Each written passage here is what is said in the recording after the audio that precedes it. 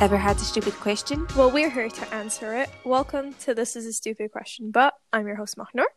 And I'm Amy, and this is a podcast where we find all our smart answers to all our stupid science questions. And today we're answering the stupid question, what are emotions? And why are we asking this question today? Well, we're doing something exciting. We're going to feature on another podcast called First Time Films, where we're going to talk about the movie Inside Out. And for people who've watched Inside Out or people who don't know, in general, it's about this little girl, and inside her head are her emotions, which are different characters, and it's like the journey they go through as she goes through changes in her life. So we're going to be covering the science part in that episode, so we thought it would be good to give a longer description in our own thing. Yeah, since we were studying it anyway, why not talk about emotions a bit more? Turns out emotions are much more complicated than I thought.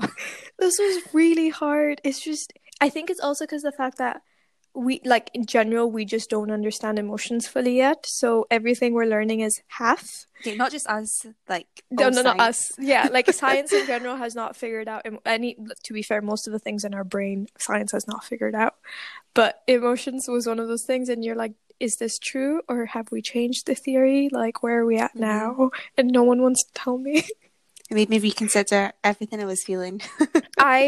So I've come out of this being like, so reality does not exist. That's my takeaway. And yeah, by the time I got to that point, I was like, okay, we're done researching. It's done. Existential crisis has happened. Yep, had the crisis.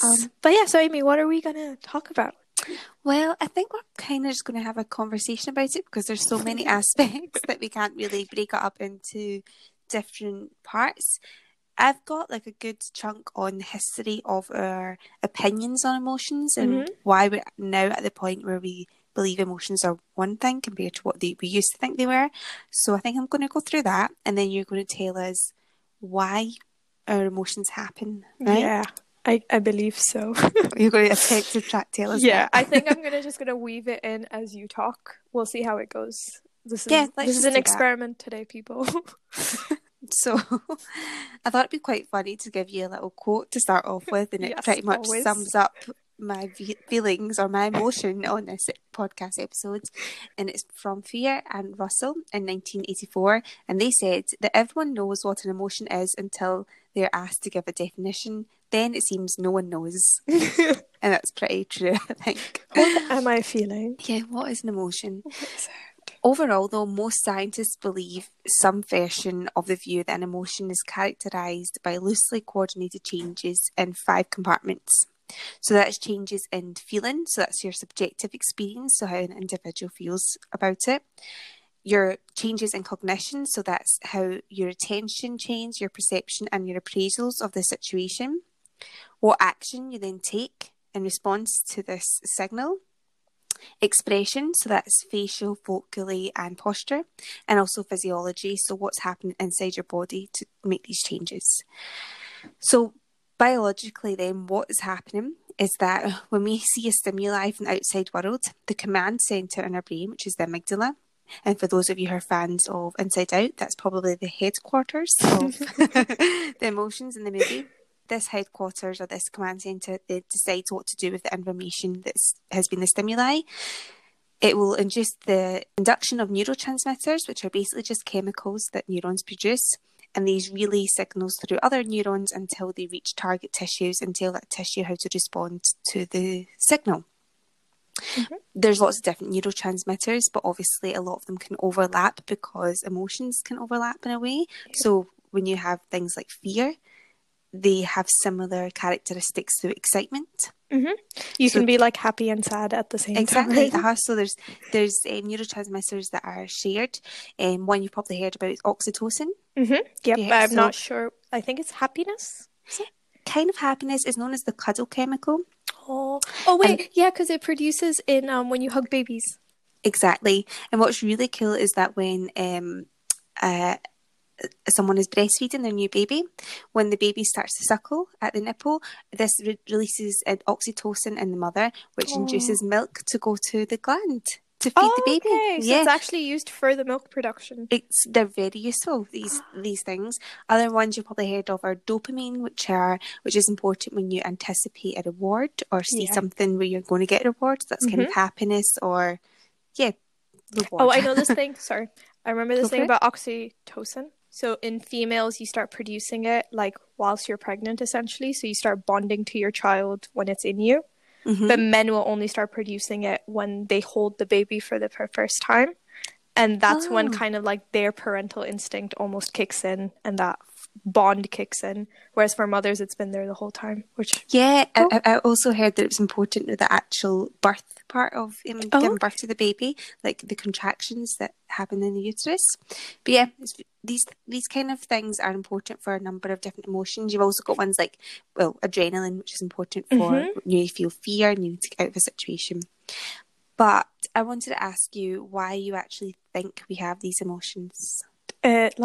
So if we're thinking evolutionary, there was probably some form of benefit, wasn't it? Like everything we did was for a reason. I guess nowadays it's still applicable, isn't it? You want to be, friendly is not an emotion, but you want to be a nice person. You want to be happy. You want to, emote so other humans can relate to you. Because like psychopaths, for example, have no emotions. So you find those people weird.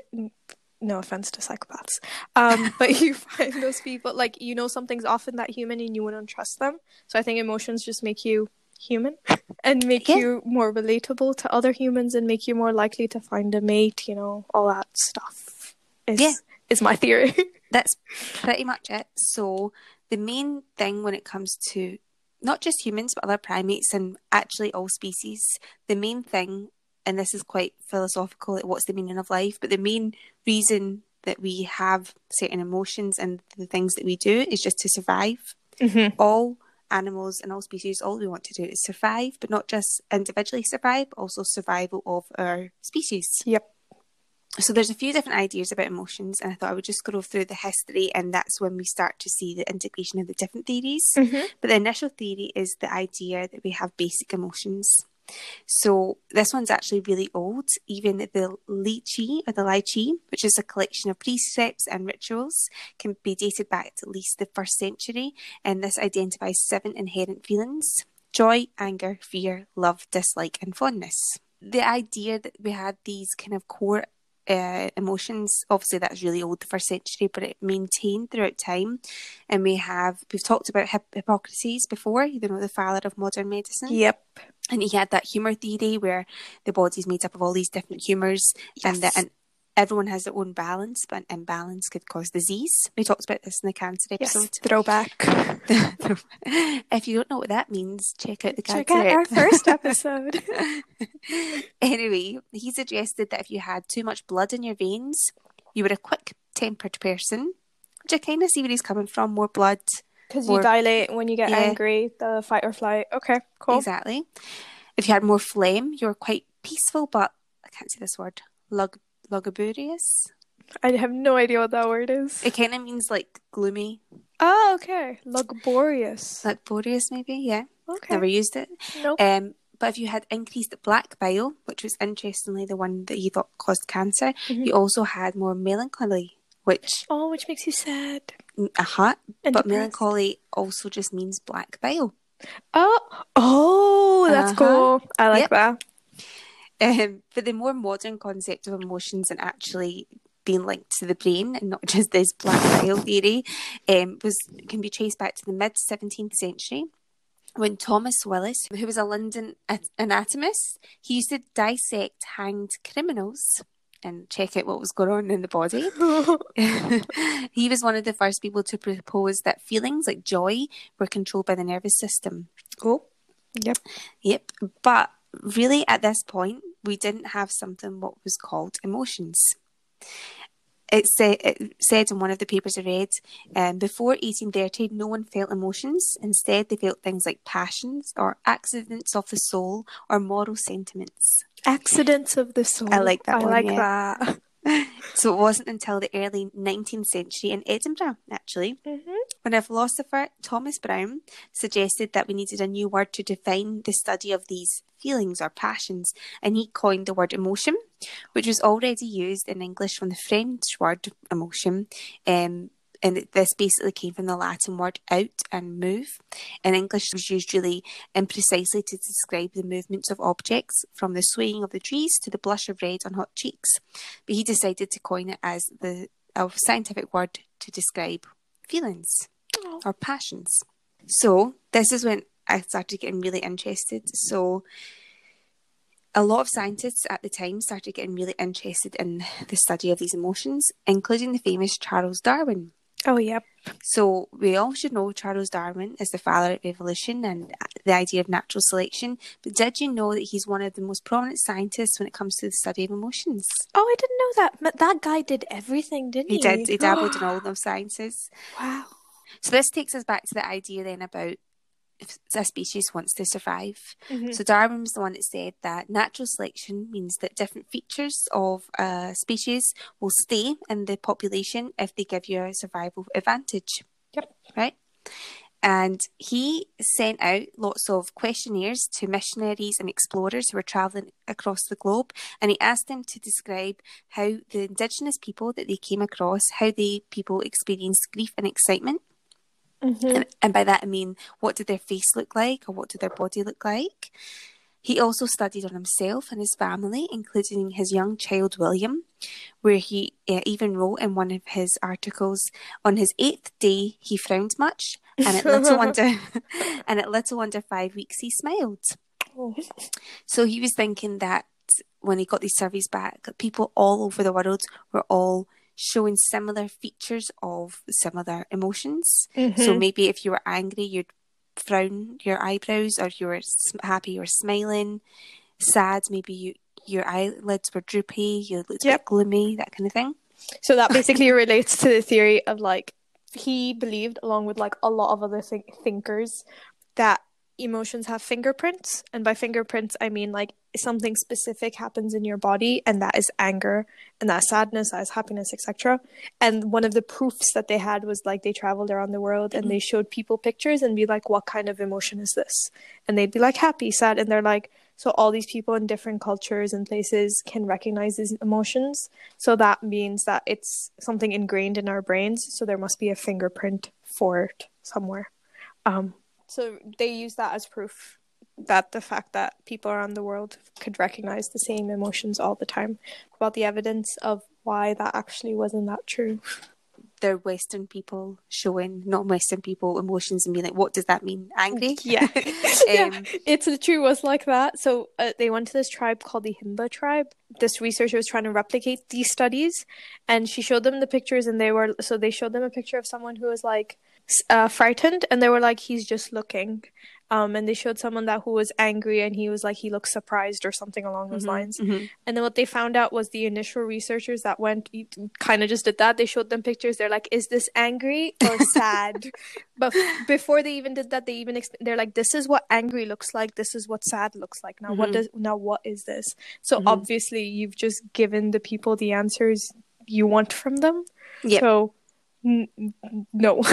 That's not how this science theory works. doesn't work, basically. I think some of his ideas and theories were quite sound. So in his book he would draw out facial expressions, this is what anger looks like and stuff, but he also would draw out animals and be like, one of the features of having emotions is that you can also recognize other people's emotions, and you can also recognize other species' emotions. So if you had a cat and it went up on its when they put their back up really high and their hair sticks up, and maybe their face looks a bit like they're going to growl, or what does a cat do? I don't know, you have one. And what's that word? Purr? No, like hiss. Oh, hiss. Then we can recognize that animals may be feeling a threat. Oh yeah. Same with dogs. If they're just calm, then they're maybe peaceful. But if they start to back away, or they show their teeth, then they're feeling a threat as well. They're getting more aggressive. But would we say that they have emotions? So that is the issue. What is an emotion? That's the thing, we'll right? get to that.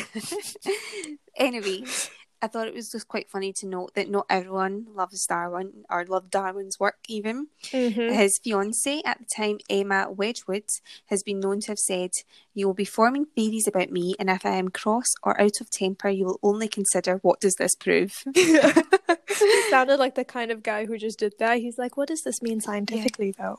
I know I And you're like, just shut up and eat. But please, I'm trying to do our research. Exactly. I'm just trying to have a normal conversation with you, Darwin. Yeah.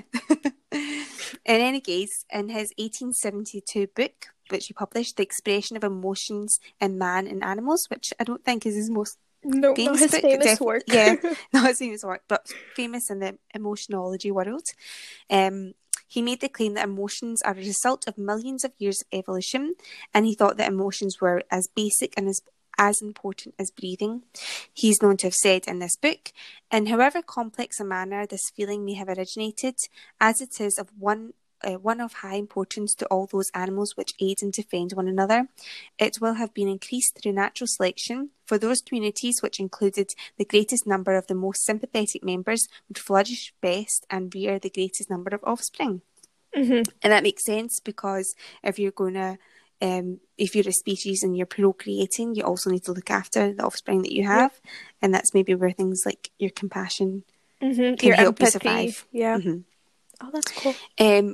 So basically, the overall theory then that Darwin helps promote, and still that was the one that's popular today, is this basic emotion theory, that we have certain emotions that have helped us survive, and that's why they've maintained. So, caring for someone in your family, be that offspring or a partner, maybe that's love, happiness, feeling in a community. Fear, because you see a threat, you have to back away from the threat, get back to safety. Disgust, if you see a bit of food that's maybe rotten, you know not to eat it because it could be dangerous. Sadness, I think, is more hard to explain, but potentially again something to do with bonding and showing your vulnerability and bonding within the community. I think it's like the vulnerability side of it, so you can show that you trust each other. Exactly. And then the last one probably being anger, where again, similar to fight and flight, getting ready to fight off a threat. So by the late 1800s, the idea that emotions were inherited reflexes was really established, but not everyone's seen it this way. Have you heard of Sigmund Freud? Yeah. Just him. Just him. Very famous psychologist that came up with a lot of the theories that we know today. In 1890, he abandoned his career as a neurologist. Did you know that? Okay. And this is one of his reasons, I'm sure he had more reasons, was that he thought that it wasn't enough to just talk about things like prolonged sorrow as reflexes of the body. He thought there was more to it than just... like this is a built-in mechanism. Yep. Because of him, a lot of the things we think about emotions are still about today. So, you know, the idea that you can repress an emotion, or an emotion can build up and require venting. Yep. Or that we can't even recognise some of our emotions until they slip up accidentally. And then you go, oh, that's why I was feeling that. Oh, yep. Yep. Right? So this is the history, and this is where we're up to today. Therefore, the Victorians are responsible for two of the main ideas about emotions today. So the idea that emotions are evolved physical responses, and that they can also be affected by unconscious minds. So that's the two prominent theories then. I think, as a non-professional who just started researching this like a week ago, I think it's probably a combination of both. Oh, yeah? Yeah, that potentially we've got a little bit of something basic in us that helps us survive, but we're not built to live in the world that we do today. Does that make sense? Yes. So I'll come to that because, that's basically where the conclusion that I kind of came to, or from like what I read. But yeah. So the first one is this basic emotion theory, and it's actually what the movie Inside Out is prominently based on. And its theory suggests that all primates, including us humans, have a number of basic or primal emotions that we've evolved. They're automatic emotions and not necessarily conscious emotions, but they act as building blocks to form other emotions which are not so basic. So if you think like a mixture of maybe sadness and happiness would give you maybe nostalgia. Yes. Yep. So the emotions that are included in this list of basic emotions, they vary between different researchers. But there's a few well-known advocates. So one of them is Paul Ekman, who actually was one of the advisor on the movie Inside Out. Oh, was he? He was, yes. I thought he was really old and like dead by now. No, he's still kicking. He's like an actual guy. Okay, that's cool. Yeah. And he's one of the main guys in the evolutionary emotional fields. He came up with like the 6 main emotions. Yep, the 6 basic emotions. So he had disgust, fear, surprise, anger, happiness, and sadness. One of the other main advocates was Robert Plutchik. Okay. I can't pronounce his name. He proposed 8 basic emotions, and they were kind of linked by opposites on a wheel. Oh, so you would have, this one, joy and sadness, anger and fear, trust and disgust, and anticipation and surprise. So other groups have proposed more or less, but they all have this main common view that they give us a survival advantage and that they're ingrained in humans and primates. So the scientific basis or the evidence we have for the basic emotions is the idea that when we see a threat, we have increased blood pressure, which is allowing us to pump more oxygen to our tissues. We have widened eyes to be able to see the situation and get ready to fight or flight, and we have avoidance behaviour. And this isn't just us, this is other animals show the same kind of thing. Surprise is similar, but it lets us react quickly to an unexpected situation. Disgust lets us recognise rotten food and to avoid it. Happiness lets us bond and create a collaborative community and care for members of the community, including young offspring. Sadness is probably to do with benefiting the bonding of communities and showing trust and vulnerability. And anger, again, related to fight or flight. So without the ability to perceive and react to situations, we have increased risk of death, basically. We do. If we were just walking about not perceiving our situations, we would be vulnerable to many threats. Another important thing that backs up this kind of view is our ability to learn and remember allows our emotions to be based on past experiences. So if you've seen maybe a snake and the snake had bitten you, then you always remember snake means threat. Yep. Yeah, again, other evidence is that we see expressions of emotions in young babies before their ability to even communicate. So a baby crying or giggling, that baby doesn't know. Yeah, what it's doing. Yeah, doesn't know what the society it's like it's living in. Yeah. But it still shows emotion. But according to Paul Ekman, to be a basic emotion, you have to have certain things. And he's got 11 criteria. I'm not going to go through them all, but a few of them would be things like, you have universal and distinct signals, so that'll be like changes in your face and body. You've got characteristic physiological changes. They're rapidly onset. They're present in non-human primates, and they emerge early in development, amongst other characteristics of the basic emotions. But in my opinion, probably yours, and in many other people's opinion, this view is rather too simplistic to understand the complexity of all the emotions we feel. And there's some examples which I thought were really interesting to explain how our emotions can be influenced by culture and time and the society we live in. So in not every culture now, but the one I live in, for instance, being sad is a bad thing. Everyone wants to be happy and cheery and life is good. But back in 1533, there was a book released called Castell of Health by Thomas Eliot, and this is pretty much a self-help book. Oh, nice. And he said that people should be practicing being sad because for many reasons, one being it allows you to prepare if something sad actually happens. And you won't be even more sad. You need to rehearse how to cry. Yeah. So in other words, it was cool to be sad at the time. Oh my God. In theory, more people were sad back then. That's weird. Does that make sense? Yeah. And and it's kind of like, it's cool to be like stressed these days, isn't it? Yeah. It's cool to like not be good to your body. So it's not that there's more stress now, it's just that pop culture is stress. Yeah, pop culture is like, pop culture celebrates the stress.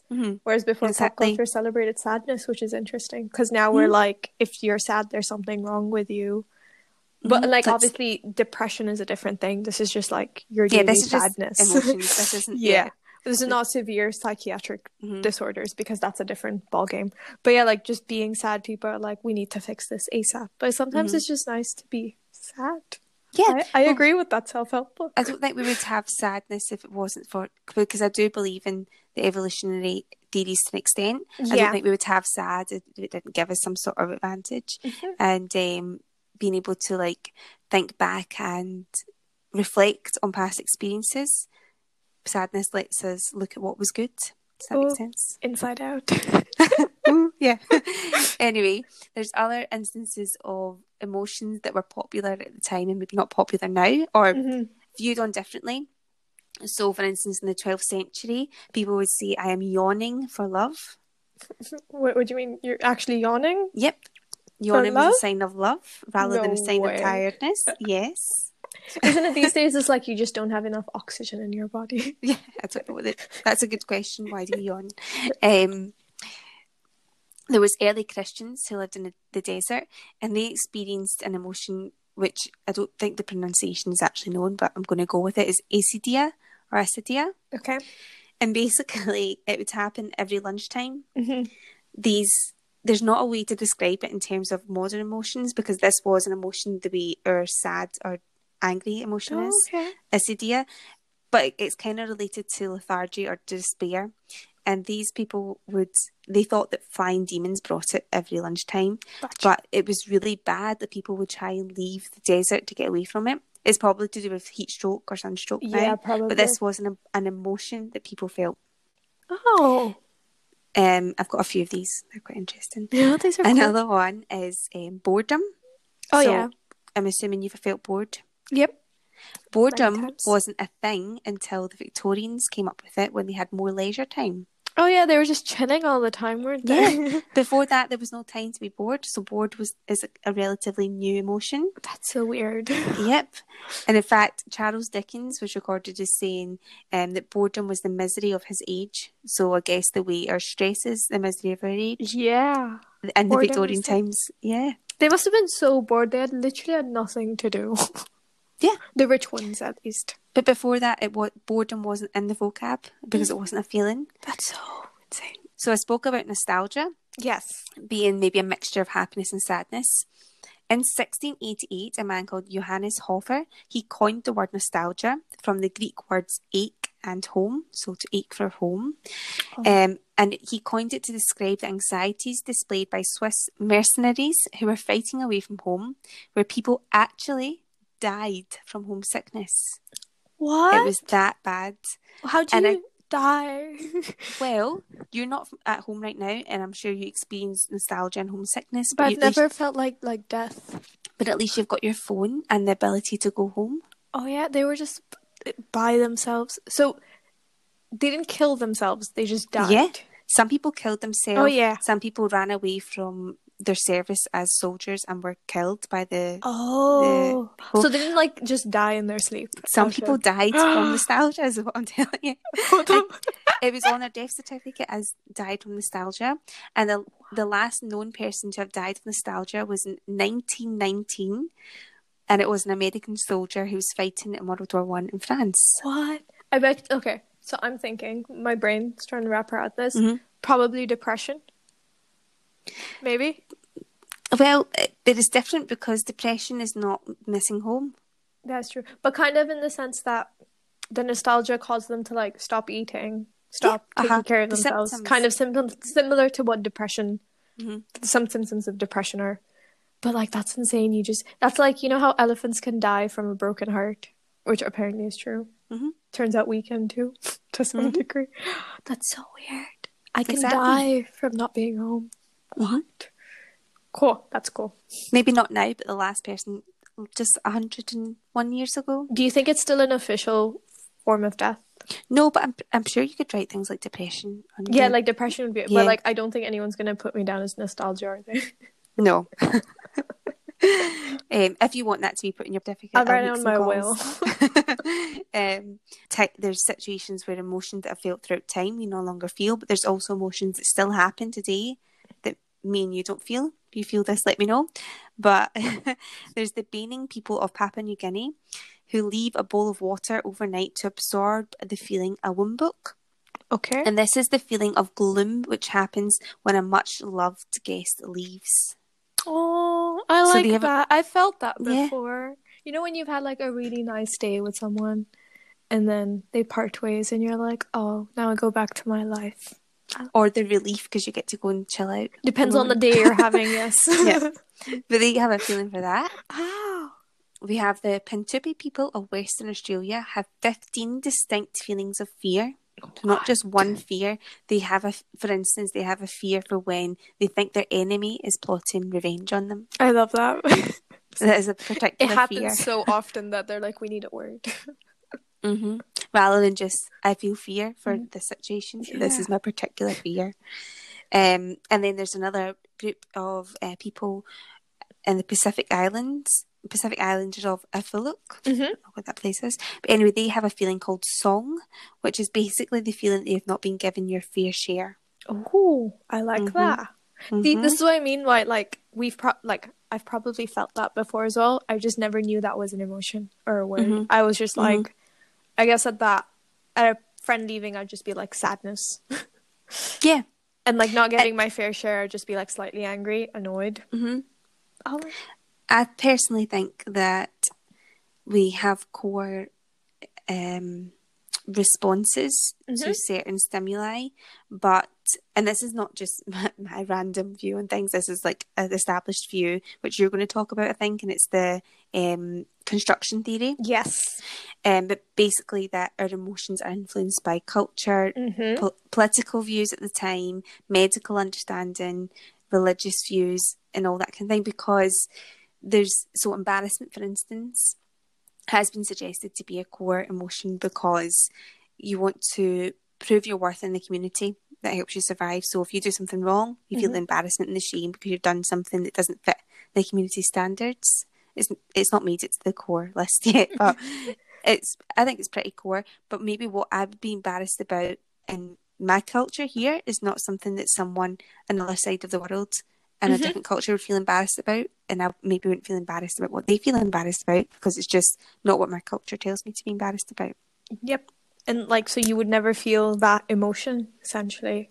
Yeah. But it's still an emotion. Doesn't mean it's not someone's emotion. It's just different. Yeah. But what's interesting is this is also Paul Ekman's paper, so I don't know how biased it is, but he surveyed emotionologists around the world. He gave them a and asked them questions, and he came up with the results that around 80 to 90% of scientists believe some sort of universality when it comes to in regards to emotions. So potentially the stimulus or the action afterwards. But most scientists believe there was some sort of combination between biological and social factors. And then the last thing I want to touch on, I watched this really good TED Talk by Dr. Oliver Jones. And did you watch this one? No, I forgot to watch it, so I'm excited to hear what was in it. Yeah, it was really good because I think I was trying to get my head around it as well, and I was like, I agree in the evolution, I agree in the cultural stuff. And he was basically saying that how primates have been designed through evolution to get information and respond to that information. Yep. So early humans, they see the food, they eat the food, or they see the threat and they avoid the threat. But we live in a situation in today's culture, for the vast majority of people, that we have constant information, constant, that we don't know what to do with. And we don't know how we're feeling at some points as well. Yeah. Because there's just so much for your body to be like, what are we now? And there's no quick fix. If you look online and you see all these stats about climate change or the political situation in your country, there's not a quick fix. It's not like, I've seen this run away. It's, I see the climate change happening, but I can't deal with it. Yeah. And our brains aren't set for that. I watched The Social Dilemma, finally, that you told me about. But in it, he was like, evolutionary, we've been programmed to get feedback from like the people in our community, and that's how we respond and alter our behaviors. We're not made to receive input from millions of people from around the world giving you either validation or criticism. Like, you don't know how to handle so many opinions. And like that shapes you. And now we've turned into like this constant stream of just receiving and receiving, and like a lot of people just can't process it. Exactly, because everything we do is based on information that we remember. And I think if we didn't have the ability to remember, we'd still maybe experience emotions, but they wouldn't be as instant. Yep. And if we're not getting a solution, then we never know how to deal with the problem, which is scary. Yeah. Fun.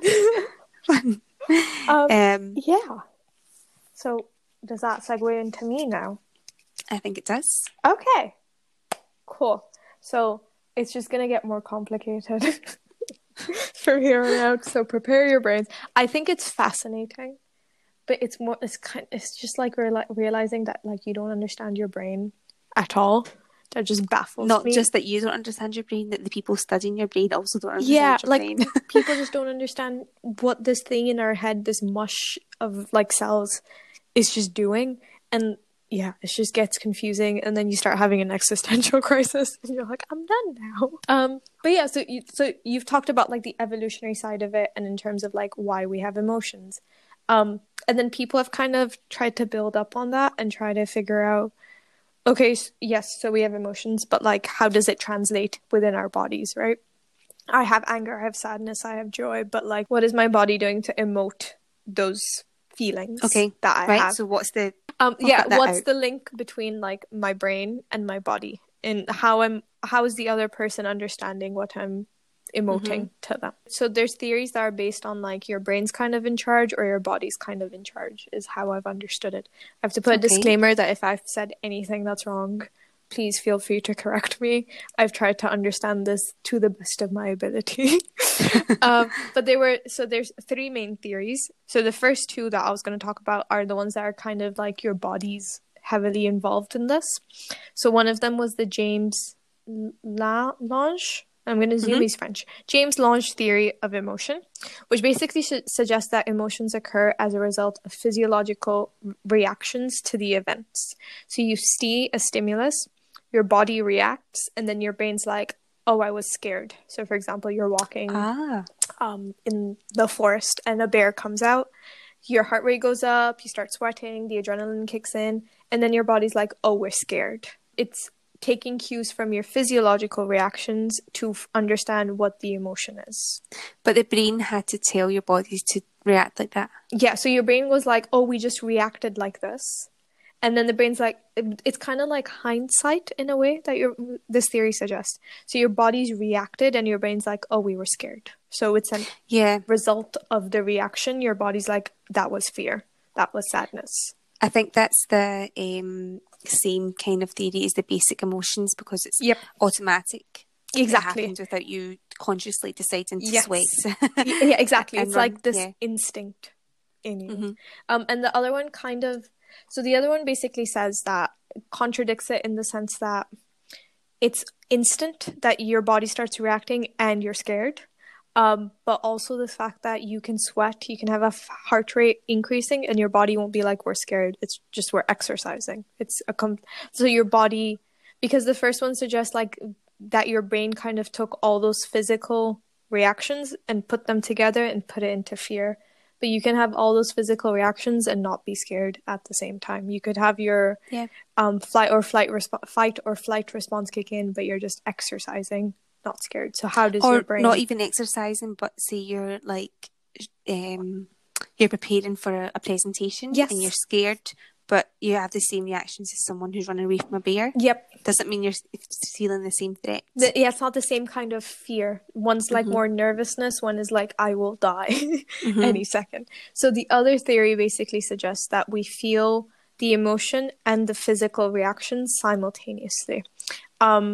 Basically, when you see the stimulus, there's a signal that goes into your brain, and it simultaneously activates your fight or flight in this bear situation, and at the same time goes to the part of your brain, the amygdala, right? Goes to the amygdala and be like, we're scared. So it's all happening at the same time. Okay. So because you often start feeling scared before your body's even started sweating, right? So it's all happening at the same time. Does that make sense? Cool. So those are two theories that are kind of like physiological based, and both of them stem from what you've been talking about, like this evolutionary instinct that we have. A lot. So the book I read, which was really good, is called How Emotions Are Made by Lisa Feldman Barrett. Yes, our girl. I liked her. Yeah, I watched her TED Talk. Oh, I didn't know she had a TED Talk. I'm gonna watch it. So let me ask you then, what do you feel emotion-wise when you got, say, a cold or an illness or something that's making you sick? I feel tired and angry, a bit annoyed, a bit sad, depending on like where I'm at. But like mostly tired and like lethargy would be the word, wouldn't it? When I'm sick. Yeah. Where are you going with this? There's a theory that your immune system is involved in how your emotions portray as well. So I know for disgust it is. Oh. I'll come to that when we talk about the 6 emotions. I don't know this one. Foreshadowing. Yeah. But say, for instance, you've got an increased immune response because you've got a sickness happening. Mm-hmm. You've got a contagious virus, e.g. COVID. Yes. Throw that one in there. Relevant. The last thing your body wants to do is expend energy on going outside, potentially catching another bug. Oh. It doesn't want to spread on the bug to other members of the community. So there's a theory that your immune system will contribute to you being tired and sad and not being social and basically withdrawing yourself from the community. Oh my God, that's really cool. So I like that. I feel that backs up the evolution side of things. I'm not saying evolution's completely wrong. I'm just saying it's not what's driving our emotions. Yeah. Or our perception of our emotions, at least. That's the thing. I think evolution's driving our emotions, but our perception is based on our emotional intelligence. Which is why I'm like, what is reality anymore? A really good example of how like your brain understands, of how like you have emotions, but you have to process your emotions, and that's how they get influenced and why there's differences in cultures. So I don't know if you've heard of this, but this was quite common a while back. There was a study done on judges in 2011. So you know your gut feeling of like this is not right, or this is right, or this is wrong. So there was these scientists that found that judges were significantly more likely to deny parole on a prisoner if the hearing was just before lunchtime. And the judges said that they experienced these, they're called interoceptive sensations. So interoception is your body looking at itself and being like, our blood sugar is low, whatever, like insulin's at a certain level, the hormones are this and this, so we feel like this right now. So these judges were feeling this like interoceptive sensation of like a slight stomach ache, and they were like, I have a gut feeling that this person doesn't deserve parole. And what they found was that if you make them do that same decision after lunch, they're more likely to give them parole. So they were misattributing that same sensation that they felt. Probably they felt it during a gut feeling as well, but this time it was because of hunger. And so this idea of like how you perceive your emotions has far-reaching effects. It's not just like in your daily life of like whatever, but it could influence how you interact with others, how you do your job. So it's a bit insane. Yeah, I think it was actually in Lisa's TED Talk again. She showed a picture of a guy who'd just been arrested. I think he'd just done some sort of terror attack, and it was his face basically. And she had the audience, what emotion do you think he's feeling? And they were like, he's not remorseful because he has no change in his face. He's just looking. And he was like, well, interestingly, the culture where he's from teaches him to basically not show emotions if he gets charged or caught by the police or whatever. So his emotion was right for his culture. It's just not what we knew. They would label him a psychopath in this culture. Exactly. That's the thing. So I think it's important, especially when it comes to juries and judges, to understand the different cultures' perception of emotions. Yep. Actually, you were telling me about one the other day. Was it in Korea, about the hierarchy of social groups? So if you you have to look up to the person who's older than you with respect. Yep. But that's not really a thing here. No, so we look rude. Yeah. So you guys, wasn't it? There was this really famous plane crash that happened, and it was because the co-pilots there was like a beeping in the cockpit, and the co-pilot wouldn't tell the pilot that there's something wrong because the pilot is in charge on the hierarchy. So therefore he has more experience, he is wiser. And if he thinks this is not an issue, then I don't have to bring it up. Whereas in this culture, you're told to speak up. Even if like they're your boss, if something's wrong, you're supposed to say so. But what you're doing is actually rude and very disrespectful to your boss.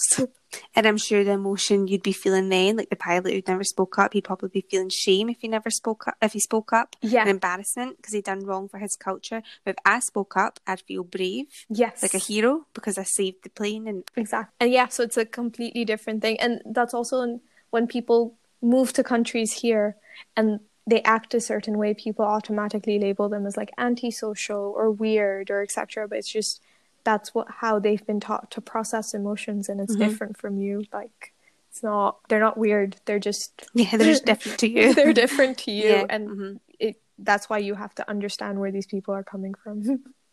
So cool. It is, isn't it? But also makes you question, like, this is the part in the book where I was like, I'm done. Where the idea of a rational human mind actually comes from.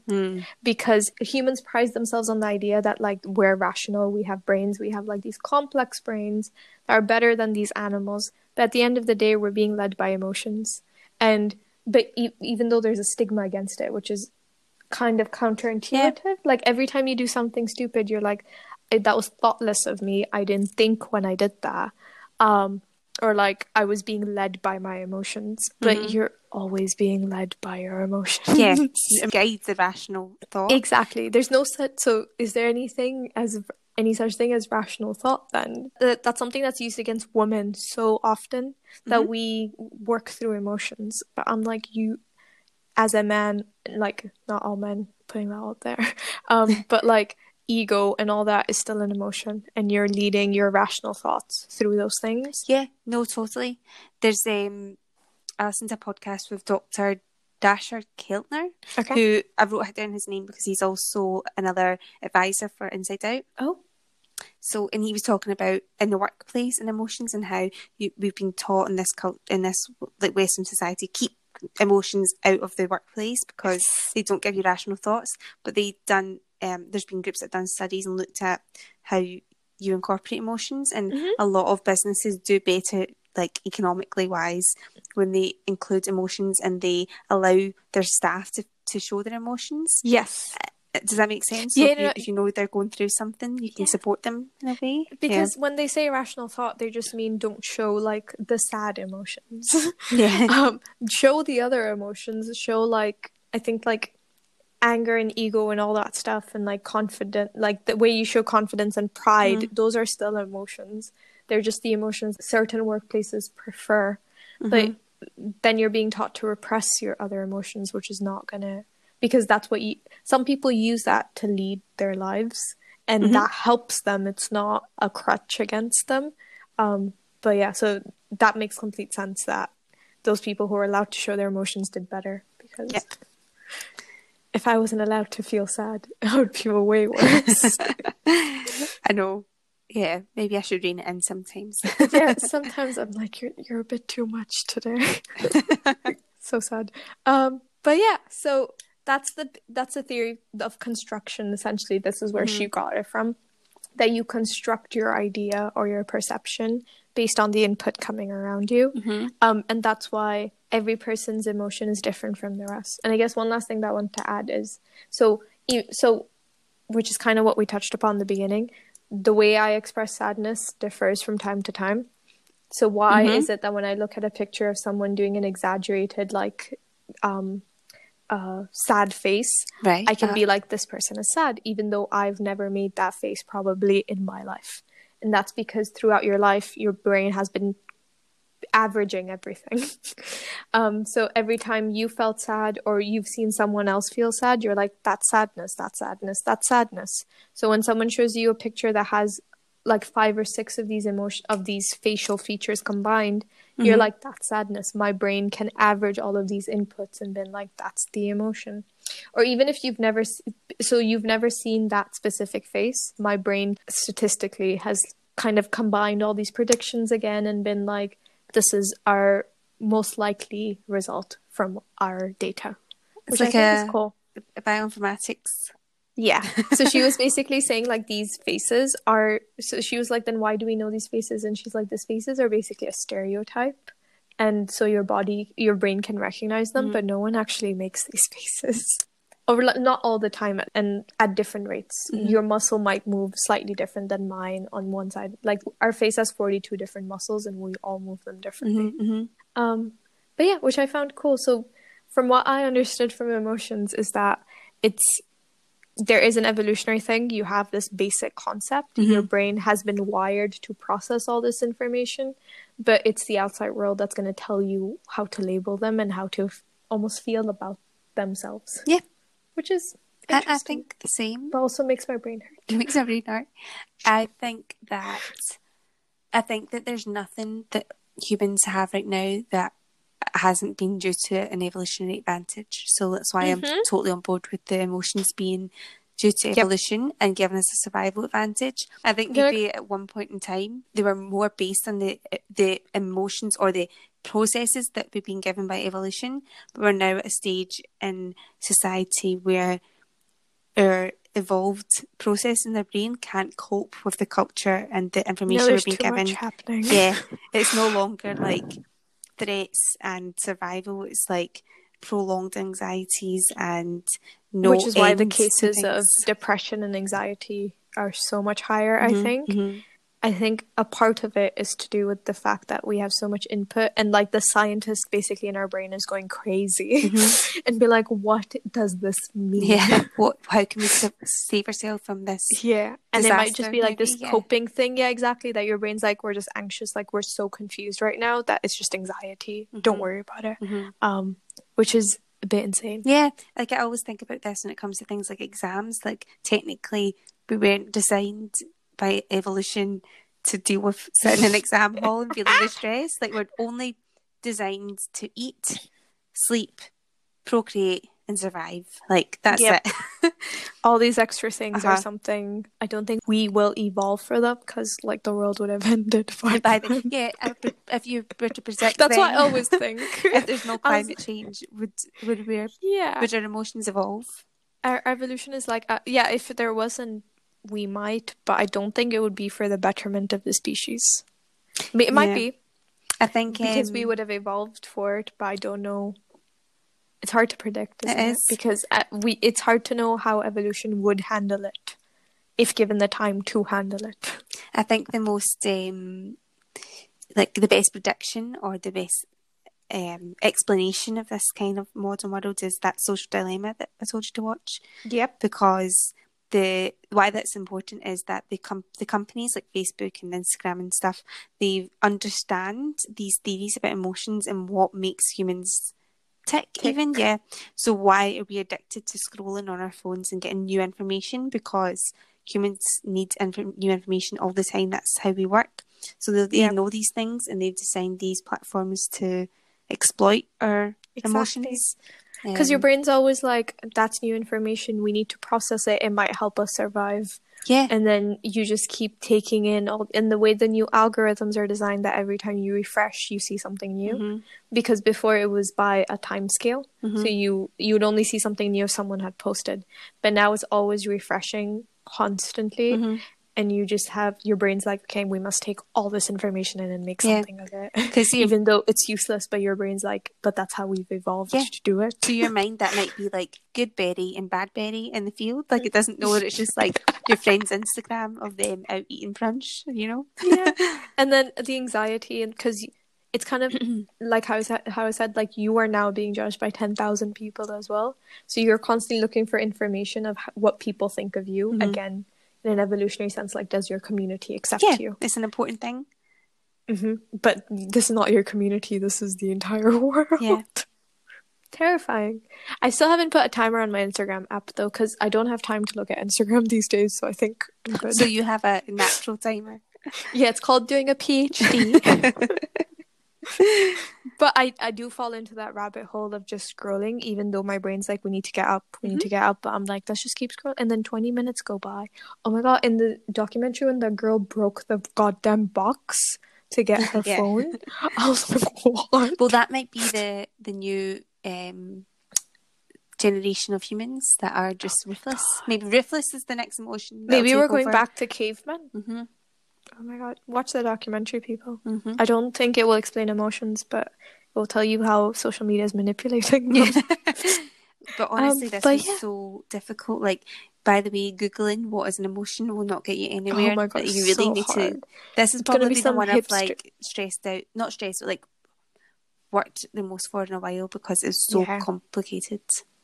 But I also really enjoyed it because it was so sciencey, and there was so much information that like it was those things, because before we've been like, if we do face value, we can explain a lot of it and that'll be fine. But with this one, it's like we have to dig a bit deeper because it's just so much happening. Yeah. And even then, I don't think I understand it, but I do at the same time. I think that's how most emotionologists feel. Well, good on. I wonder how they are as people because they understand emotions, well, a bit better than us. Well, I listened to another talk, and there's a book, I think, what's her name? Tiffany Watt-Smith, and she's pretty much on the constructive side as well, although accepting the evolutionary things, kind of where we are. Yeah. And she was like doing her talk and she said, on the way here today, I felt stressed because I was running late for my train. I was angry at my kids for not getting ready in time. Then I seen a cute dog and I felt happy. And then before I did the talk, I tried to relax by sitting in a garden and drinking a coffee. And she's like, because I understand all this thing, I was like, why? What's going on in my body? Why do I need to sit in this garden to relax? And she's just like constantly focusing on emotions. She's like, now my body's... This is after like the sleep episode when I woke up sleep deprived and like, now my leptin is high and my hormones low, and that's why I feel like I want sugar right now. Yeah, it's another one where we readjust our lives. Yes. Cool. Oh, good. Yeah. I have a fun fact. Yeah, give me a fun fact. You want it? So I have a fun fact about disgust. So you know how, which is like, sorry, this is the thing I foreshadowed about the immune system that I forgot to add. Women feel more disgust than men, first of all. Okay. Because we have, you know how women are more selective with their sexual partners. So you can have sexual disgust, which is disgust against like a specific opposite. Disgust makes it sound like they're disgusting, but it's more in the terms of like lack of attractiveness. Okay. We can say. So women have more disgust because we also have like this sexual disgust against men. But another type of disgust is like pathogen disgust, where you think you're gonna get sick from it. Yep. And some people compare it to like a behavioral immune system, where it's like your first line of defense against potentially deadly agents. Interesting. Bear with me. Okay. Basically, it's your first line of defense before your immune system kicks in. Because your immune system doesn't want to handle every goddamn threat you come across. So disgust in a way is like a shield, being like, we are not ingesting this. I don't want to deal with this right now. Totally on board with that. If your food is rotten, it might have bugs and bacteria in it that your immune system you have disgust as... Exactly. So your disgust is a form of like immune defense against it. I like it. But pregnant women, you know how they feel more disgust when they're pregnant? I guess. Yeah, like morning sickness, but also like when women get pregnant sometimes, certain things that normally wouldn't make them like sick.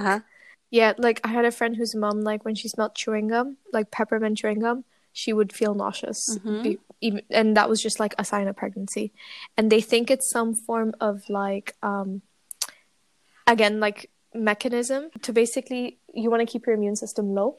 So you want to reduce the threat of anything entering your body. So your disgustness goes higher. Oh, that's cool. Because if your immune system is really ranked up, there's a chance it could attack the embryo. Yep, which is true. So you want to keep your immune system low, so your body's like, nothing's coming in. Anything that is barely exotic. Like, exactly. I want just like plain water and just rice, and I'm gonna call it a day. Which I thought was really cool. Like your body's using your emotions to protect you. I think we should do an episode on cravings and things like that, because that would maybe they're all linked by that kind of emotion. It's all emotions, yeah. And I bet you pregnant women might have certain emotions or cravings for some evolutionary benefit as well. I wouldn't be surprised. Oh, that's cool. I know. Another episode. Okay, Okay, so I guess to wrap it up, I think we've mostly talked about it already, but like, what's one thing people should take away if they zoned out from like this really long conversation? I think I talked about what my theory on it is and what I believe, but I think my take-home message would be maybe not to assume that everyone will have the same emotions as you based on what your family and culture have taught you about an emotion. Mm-hmm. Yeah. Okay. Yep. And mine is pretty much like emotions are kind of almost I'm not gonna a figment of your imagination, but like you perceive your emotions according to your environment, and we take in so much information constantly, so it'd be nice to just like kind of tune in with yourself sometimes. Reflect And figure out why you feel a certain way, because now we have just so much information and our body reacts immediately. So it's just like being aware of that, watching The Social Dilemma. Yeah, limit non-essential information. Exactly. But yeah, I think just like being aware of like how your body processes emotions makes it easier. Like when I learned all this information, it just made it easier for me to be a bit more aware, to be like, my body's just hypothesizing, do I actually feel like this right now, or is it something else happening in my body? Is it hunger, or am I actually angry? Yep. But yeah, so our social medias then. Yes, so if you want to find out more about these kind of things, follow us on Instagram at This Is the Stupid Question But, on Twitter at TIASQB, and if you have anything to say about this that we've said wrong, because I'm pretty sure if you're an emotionologist, please let us know what an emotion is. It'd be nice to have you on here to explain. That would be great, actually. You can teach us what an emotion is by emailing us at thisisastupidquestionbut@gmail.com. So tune in 2 weeks from now and actually like consider this a 3-part series, if you may, where we're going to talk about what I do, and we're going to, well, not specifically, but in terms of like the general field of research that I work in, and then the general field of research Amy does, and then to like wrap it up, we're going to have our supervisors on, and we're going to talk about what PhD is and what academia is like. So I guess to kick it off, 2 weeks from now, we're going to talk about what is the powerhouse of the cell, which is related to what I work on. So that's going to be exciting. We don't have to do that much research for it, hopefully. One would hope. I know what I do. But yeah.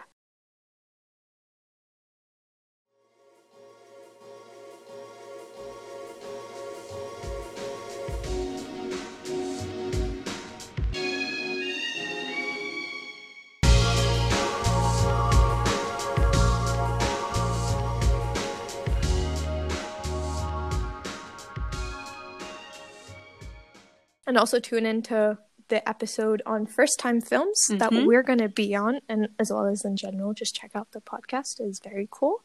Yeah, that's exciting. We're going to be guests on a podcast. I know. I'm nervous. Are we famous now, Amy? Well, I mean, David, who hosts First Time Films, is my cousin, so I don't tell them that. Why are you revealing our secrets? But yeah, so we'll see you in 2 weeks then. Yep. And you'll probably hear our voices twice this time with 2 episodes out. Lucky yeah, them. Lucky you. Yep. So we'll see you then. Bye. Bye.